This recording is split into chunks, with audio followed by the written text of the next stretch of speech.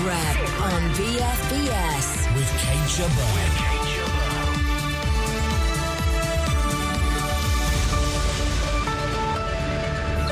The final round of Armed Forces redundancies has been announced. I know that this has been a painful process, but completion of this final tranche will mark a turning point. What shape does this leave our army in?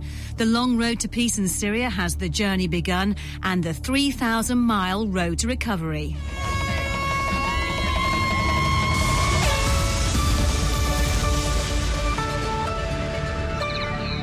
More than 1,500 members of the armed forces are to lose their jobs as part of the final round of defence cuts announced by the government today. The Defence Secretary Philip Hammond told the Commons earlier that the cuts would make the military affordable and sustainable in future. He also said the number of posts going was not as great as had been speculated about. It will comprise up to 1,425 members of the Army and up to 70 medical and dental officers and nurses from the Royal Air Force and up to 10 from the Royal Navy. Mr. Speaker, Tranche 4 will apply the same selection principles within the eligible cohorts as used in the last three tranches. Selection for redundancy will be based on three criteria only: performance, potential and employability. Philip Hammond also told MPs the redundancies were necessary, but he admitted it had been difficult. I know that this has been a painful process, but completion of this final tranche will mark a turning point.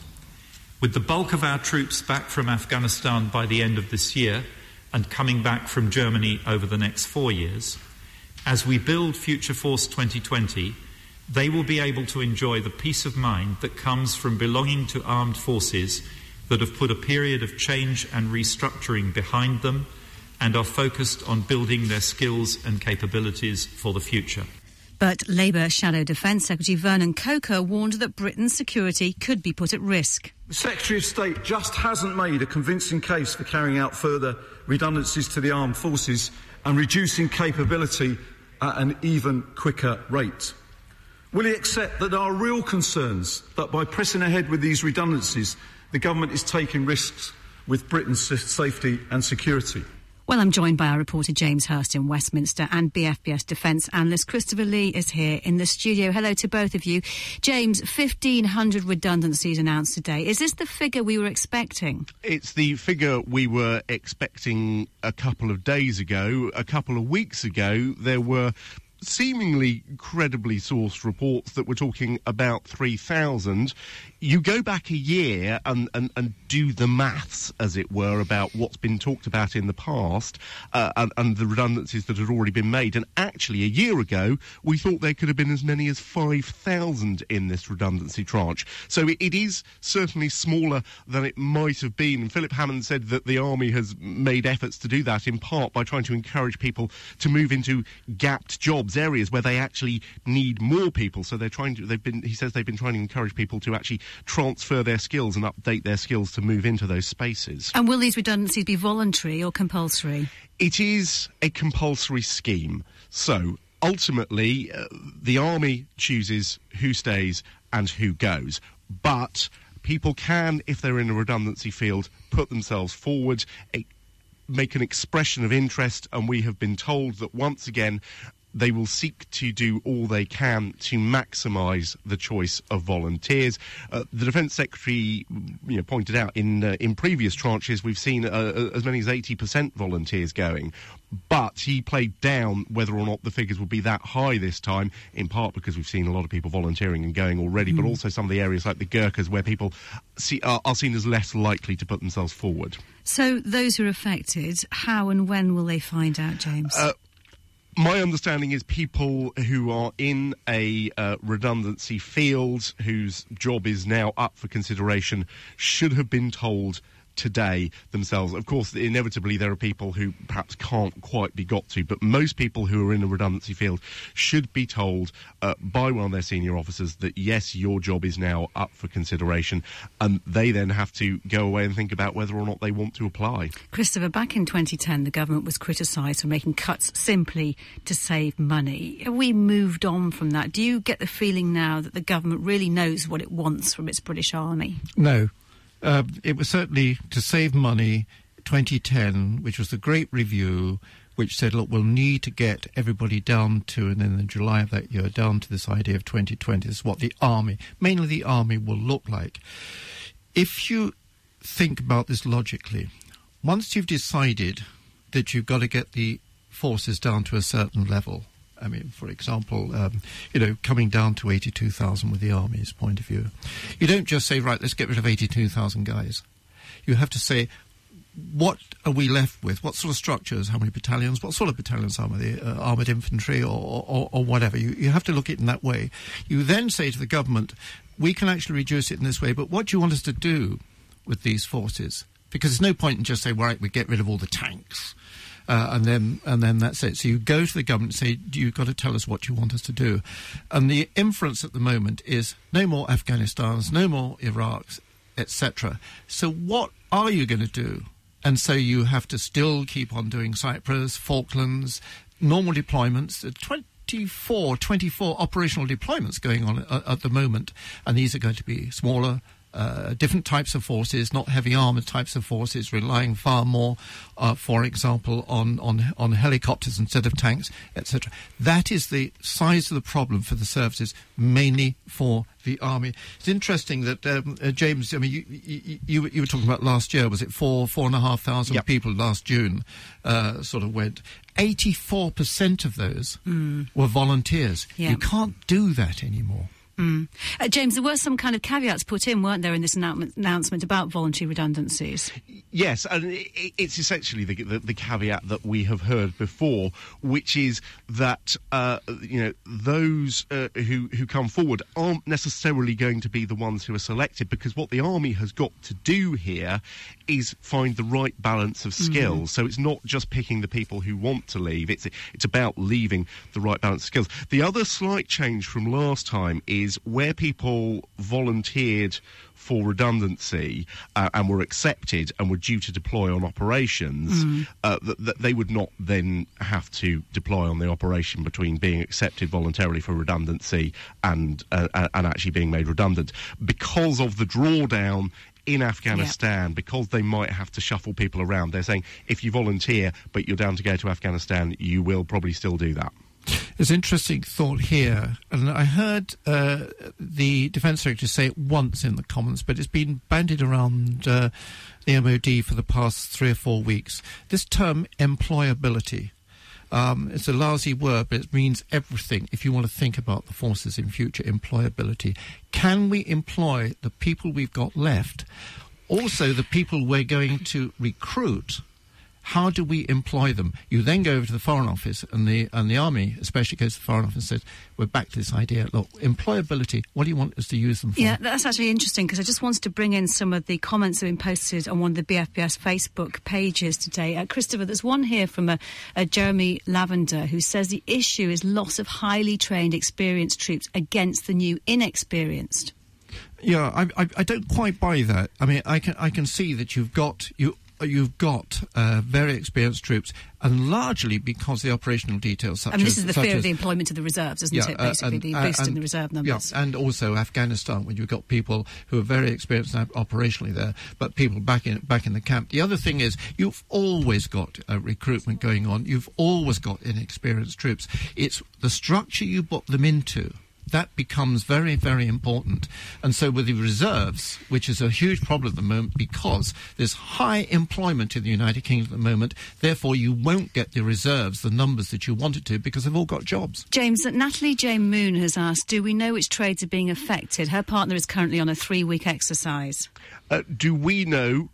Yes. Do I know? No. And actually there was a little bit of consternation in the Commons, because there is always a lot of detail with these things. There was a bit of consternation in the Commons that a document saying, exactly 17 people doing this job, 24 people doing this job, hadn't yet been made available. I have been trying to get hold of that document, and it is there, it does exist, and the people who need to know broadly should know, but I'm afraid I can't answer Natalie's question personally. I hope to have that document a bit later. James, a couple of people, Sam Sammy Owen and Edward Mussett are a bit dismayed that there is still recruitment going on, saying that it's making no sense. And why is there active recruitment when people are being made redundant? Yeah, and this is a thing that confuses a lot of people, and it is something that both the politicians and actually the army have been spending a lot of time trying to explain. I heard a senior army officer saying, basically, soldiering is a young man's and a young woman's game. And the way they see it is they can't just turn off the recruitment tap, because you will have an army that is getting steadily older and more experienced,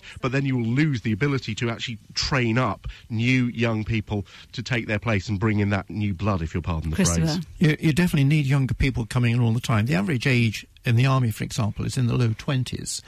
And if you stop recruiting, everybody become a sergeant next year. And so you've got to have that continuity. Also, don't forget, you've got to recruit because people who are staying in the services are actually going out at the other end. They come to the end of their term of engagement, etc. So recruitment is always going to be there. And it's not just reservists, it's for the regular forces as well. James, Andy McGarry says, if you believe this will be the final cut, you'll believe anything. As soon as troops are fully out of Afghanistan, just wait for the next review. OK, define final is the point I would make there. What the government have been absolutely clear about, absolutely stated firmly as a commitment, this is the last set of redundancies to meet the restructuring that was laid out in the 2010 Defence Review, and also a year or so later about rebalancing reserves and regulars. However, when the chairman of the Defence Select Committee raised this with the Defence Secretary, he said what commitment could he give that there would absolutely be no more redundancies. Philip Hammond said, I can't predict what will happen in the next Defence Review, and that will be 2015. There's a review going on at the moment to have a look at what the British Army especially will need in 2015 and what the Navy's going to need when they get their aircraft carriers. That could change all the promises and all the hopes. All right, Chris, stay with us. James, thanks very much for that. Chris, just a final question to you. Are the armed forces still a good place to work? Yeah, I think so. You see, all the doomsters on this have got to take into one consideration something like 25 operations going on at the moment. No more Afghanistans, no more Iraqs. But the forces are actually not quite stretched. But in different ways, they're still doing it. You've still got to do Cyprus, you've still got to do the Falklands, you've still got to have a deployment, let's say, in Canada, etc. The other thing to remember, you can never second-guess what your next operation might be. You don't know whether there's going to be a Sierra Leone, you don't know whether there's going to be a Central African Republic. You're going to have to send the RAF in to support logistics. And that is why I think anybody sitting in Catterick at the moment in the sort of second week of their training, it's very good that they probably won't know what they're going to be doing in the next 5 years, but by goodness, they'll be doing it. Well, let's talk about military thinking now, because NATO's chiefs of defence are meeting in Brussels. Not a great deal of coverage of this in today's papers. Who's there, Christopher? What are they talking about? It's the military committee. These are the sort of chiefs of staff and the chiefs of the defence staff turn up. This is the 170th meeting of the military committee. Is it an annual meeting, this one? Well, it goes on. The military committee exists all the time, but then you have the chiefs of the defence staff from all over NATO turn up and discuss the big issues. So what happens if somebody says we've got to get involved in Syria? What happens if we've got to put a new force into the Gulf, etc.? And so the chief of the defence staff, for example, of Jordan is there. So is the chief of the defence staff of Russia is there, because we are now thinking far more than the old style of NATO where you just sort of sat there and said it was Europe and that was it. Will they be talking much about this decision by the EU that they want to make moves towards sending troops into the Central African Republic? Is that something on the agenda? Because what's happened earlier in the week, the European Union met. And it's not the same as NATO, although a lot of members are members of NATO. But, for example, Ireland is neutral, a neutral country, but they're members of the EU. And the EU said, right, we're going to send 500, which is about a battalion of people in. Would this concern NATO if the EU is going to? It would concern NATO for two reasons. One, where the troops are going to come from, because you can't just say, because there's no European Union army. And then you've got the British, for example, who say, no, we don't want to do that, because we don't want the European Union to actually sort of take these decisions. Then the United Nations has got to control it, because the United Nations actually is the humanitarian force in the Central African Republic. And so NATO is sort of rubbing its hands and saying, listen, do not mix the two things. If you want to talk about European deployments, then talk about it as individual governments, but go to the United Nations to talk about it, because they're going to have to command it. There's no point in a European organisation turning up and says, oh, we're in command, and the United Nations guy says, push up, Buck. You know, we're in command. Christopher, stay with us. Sit Rep with Kate Shabbat. Still to come, road to recovery. 4 British soldiers complete the gruelling 3,000-mile row across the Atlantic. BFBS Sit Rep. Syrian peace talks are underway in Switzerland. Today, the UN mediator Lakhdar Brahimi is talking separately to the Syrian government and the opposition to see whether a face-to-face meeting will be possible tomorrow. Yesterday saw angry speeches from both sides. We're joined now by Professor Rosemary Hollis, Professor for Middle East Policy Studies and Director of the Olive Tree Scholarship Programme at City University. Professor Hollis, thanks for joining us. Did you ever think you'd see these two parties in the same room? Well, yes, given the amount of work that went into getting it off the ground. In fact, if you remember, they were talking about getting it off the ground last summer, a year on from so-called Geneva 1. So, we are unaware of quite how much work has been done, but we do know that the relationship between John Kerry of the US and Sergei Lavrov, the Russian foreign minister, has been productive so far. And the heinous crimes of the Assad regime, about which we keep hearing more and more, in a sense, bring the Russians closer to the American position that he's an embarrassment. And the success of the rebel elements that are so extreme, that is, the Al-Qaeda and Nusra Front types, also brings the Americans and Russians together on the issue of Syria, because neither of them want those elements to be more successful. Christopher, given what Rosemary was saying there about perhaps changing attitudes, do you think that there is a chance of some progress here? Yeah, don't look for it at this session in Geneva. Important thing, this started, the whole idea of getting them together started in 2012. And then the summer, they started chatting in the backstairs sessions. We weren't in Geneva, were we, 6 months ago? And I think that is the thing we shouldn't forget. These people have come, 30 nations, but we're only interested in the protagonists at the moment. The bit that's missing, I always thought, Rosie, is that China's keeping quiet about this. Yeah, what is, Rosemary, what is China's position on this at the moment? Well, you could also say that Iran, even though their president is at Davos at the moment, just down the road, as it were, from the talks, is not present at the talks. I personally would not worry too much about the absence of the Chinese, simply because they can trust the Russians to uphold the sovereignty principle, which is the main Russian line, that, you know, the West had to be stopped from intervening for another regime change like they did in Libya, because that cuts right across the interests of both Russia and China in the maintenance of the sovereign integrity of nation states. They don't like this responsibility to protect being used to topple regimes. That said, I'm saying the Assad regime is embarrassing all his supporters, the Iranians included. Christopher. There's a point here, isn't there, that tomorrow, for example, if they can be persuaded to, the two representatives of the protagonists will meet eventually together. One of the first signs, and it may not happen this time at Geneva, but one of the first signs that something is happening is the suggestion, and picking up the suggestion, that there would be humanitarian corridors in Syria. Mm-hmm. The people at the moment who can guarantee those corridors, in other words, that they won't be broken, that people can get out and aid can get in, are the people who are not at the meeting in Geneva, and that is the so-called rebels who are fighting the Assad armies.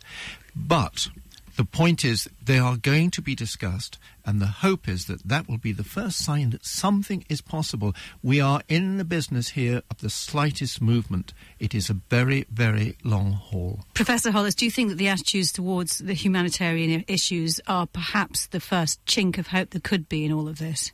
Well, certainly for all the Syrians involved in the fighting, be they on the government side or on the rebel side, the knowledge that the whole country and therefore their future is being demolished before their very eyes, and that it's counterproductive to be fighting like this, and it's appalling to be part of the kind of carnage and brutality that's going on, that logic will not totally escape them. So I suppose at some level one is aiming to get the Syrians to see the value of working with each other at the expense of the foreign extremists, who are in fact tools of the Saudis, amongst others, at the moment.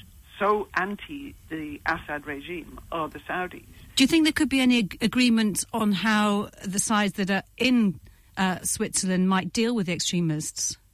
Well, the other thing is, I think the objective is twofold. What Chris was saying about humanitarian corridors, yes, at a minimum, the hope is that there can be some ceasefires in some regions, maybe around Aleppo, to get humanitarian aid in, even if there is not a grand ceasefire at the national level.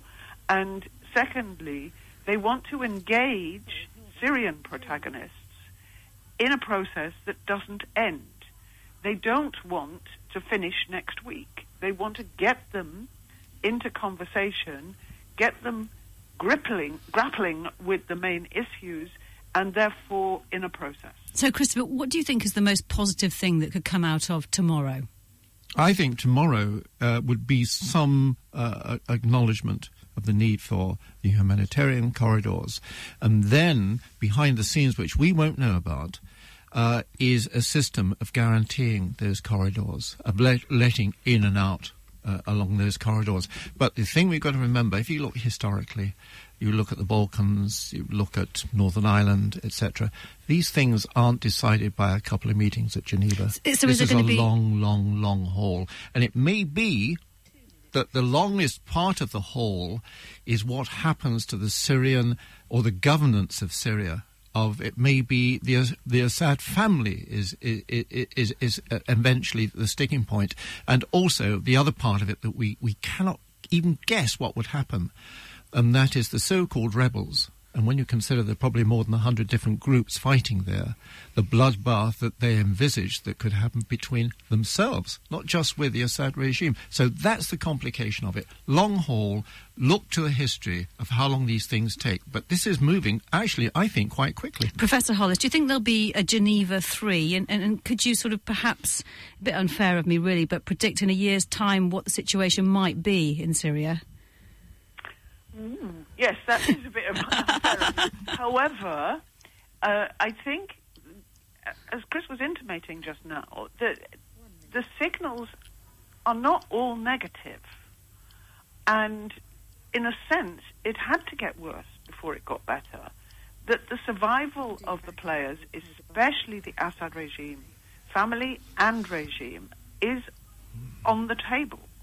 I think that was why the Syrian foreign minister was so belligerent with Ban Ki-moon yesterday. It was because if the deal is that the Assad regime has to step aside, the members of that regime are dead men walking. Somewhere in the negotiations going forward, there will have to be supping with the devil. Assad will have to be persuaded to cooperate with a transition process. And obviously, the first thing that he needs to be guaranteed is that he and his Alawi minority in Syria will not be wholesale slaughtered once there's a new regime. I think there's another scenario to this. If Assad is to go, I think perhaps it'll be in a palace revolution for somebody within the organisation or a group in the organisation of his to say, right, we have to guarantee their safety, but we have to show that he can go, and we're the people to do it. All right, Christopher, stay with us. Professor Rosemary Hollis from City University, thanks for your time today. This is BFBS SITREP. 4 British soldiers, including 2 injured by blasts in Afghanistan, have completed a gruelling Atlantic rowing race in 3rd place. The road to recovery team, made up of Lance Corporal Cale Royce and Scott Blaney and captains Mark Jenkins and James Cale, crossed the finish line in Antigua on Tuesday night. Our reporter Kath Brazier was there. To the accompaniment of boats, cannons, horns and hooters, the Road to Recovery crew rowed their last strokes into English Harbour. After 3,000 miles, these ocean rowers were back on dry land, crossing the finish line in 48 days, 9 hours and 13 minutes. For captains James Kyle and Mark Jenkins, the welcome was overwhelming. Ultimately, I think we've exceeded all expectations, but we never thought we would be as competitive as we have been. And I think we've done incredibly well. No, we were concerned that we were coming in at night time. It wasn't going to be very good. And we were worried that it wouldn't be we wouldn't get the message across we wanted to get across. One of the faces in the crowd was particularly special to double amputee Cale Royce. Sergeant James Short is the Light Dragoons soldier who administered first aid to Cale when he was blown up in 2012. 18 months ago he was on me in a flash, and he saved my life. He literally saved my life. So it's fantastic to see that I'm getting on with things, and I'm glad that we can celebrate and have a couple of beers together after this. It's fantastic. Even during the worst part of it, he was such a tough bloke. He always knew that he was going to achieve something. He did these sort of things before, an adventurous kind of guy. So for him to do something like this in 18 months, I mean, it's unbelievable. When he told me stories last night about some of the waves and that sort of 30, 40 foot high, and when you look at the size of that little thing, it's insane how he's done it. More people have climbed Everest or been to space than have rowed the Atlantic. It's not for nothing that it's dubbed the toughest rowing race in the world. Almost 50 days at sea, battling unforgiving conditions 24/7, brutalises the body, as Lance Corporal Scott Blaney can attest to. I mean, you're sitting down for a long time, so your backside takes a lot of battering, to be honest. Yeah, pounding, yeah, definitely. So you a lot of chafing, stuff like that, a lot of arm rubs, a lot of blisters, your hands definitely, especially my foot as well, and all stuff like that. So your body takes a definite pounding. I think it's the mental side more. By coming third, the team have achieved above and beyond what they set out to. Whilst their selfless teamwork was a key element in the crossing, so was their relationship with Atlantic Polo, the team that came in second. Henry Brett says after training together, it was hard to keep them apart. It's brutal. I don't ever want to do it again. I'm really glad I did it. I'm really glad I've achieved this. But it's something else. And those guys to do it with the disability that they have is massive respect. Almost 48 hours on, the team have been enjoying the simple things in life. Good food, clean clothes and time with their loved ones. Relaxing safe in the knowledge that they've proved it's possible to look beyond injury to achieve the extraordinary. That was Kath Brazier reporting from Antigua. And guess who's heading off to Antigua this evening? Yeah, is it tomorrow, Christopher? Tomorrow morning. To party with them? There's a party we're having down in Jolly Harbour. Do you know, I sailed into Antigua, into that harbour they're in at the moment, first time 20 years ago in a boat called Mega Bitch. And she was, I promise you, the spinnaker blew out on the final approach, which spoiled the grand entry. These guys think they've completed their challenge, but they haven't met you there, have they? No, I managed to hit one. Yeah, I'm sure. Let's look ahead to next week. First of all, we must start, I suppose, with Syria. What developments there, you think? They're going to have to slug it out very quietly, and then somebody will turn around and say, listen, we're going home, whatever. But there'll be more Genevas. I would watch for a defection from Assad's cabinet. I think that's the next move that we've got to start thinking about. And then people say, is that the end coming? I don't suppose there's going to be any defections in North Korea. No, but what there is, I've seen a letter that the Foreign Secretary, William Hague, has written into Parliament. And apparently they try to get BBC World Service to put television and radio broadcasts into North Korea to try and influence people. And BBC World Service says, can't do it. All right, State of the Union address. Biggest and most important speech that the American president is likely to make next year. Next Tuesday evening. We'll hear about it Wednesday morning. It's when he gets before the joint houses of Congress and says, this is the state of my country. And we, from that, will learn about his attitude to the world and therefore our part in it. And that's all we have time for this week. My thanks to you, Christopher, and all our guests. If you'd like to join the debate, we're on Twitter. You can tweet us at BFBSSitRep. Remember, you can listen again to the programme on our website, bfbs.com/sitrep. Bye-bye for now.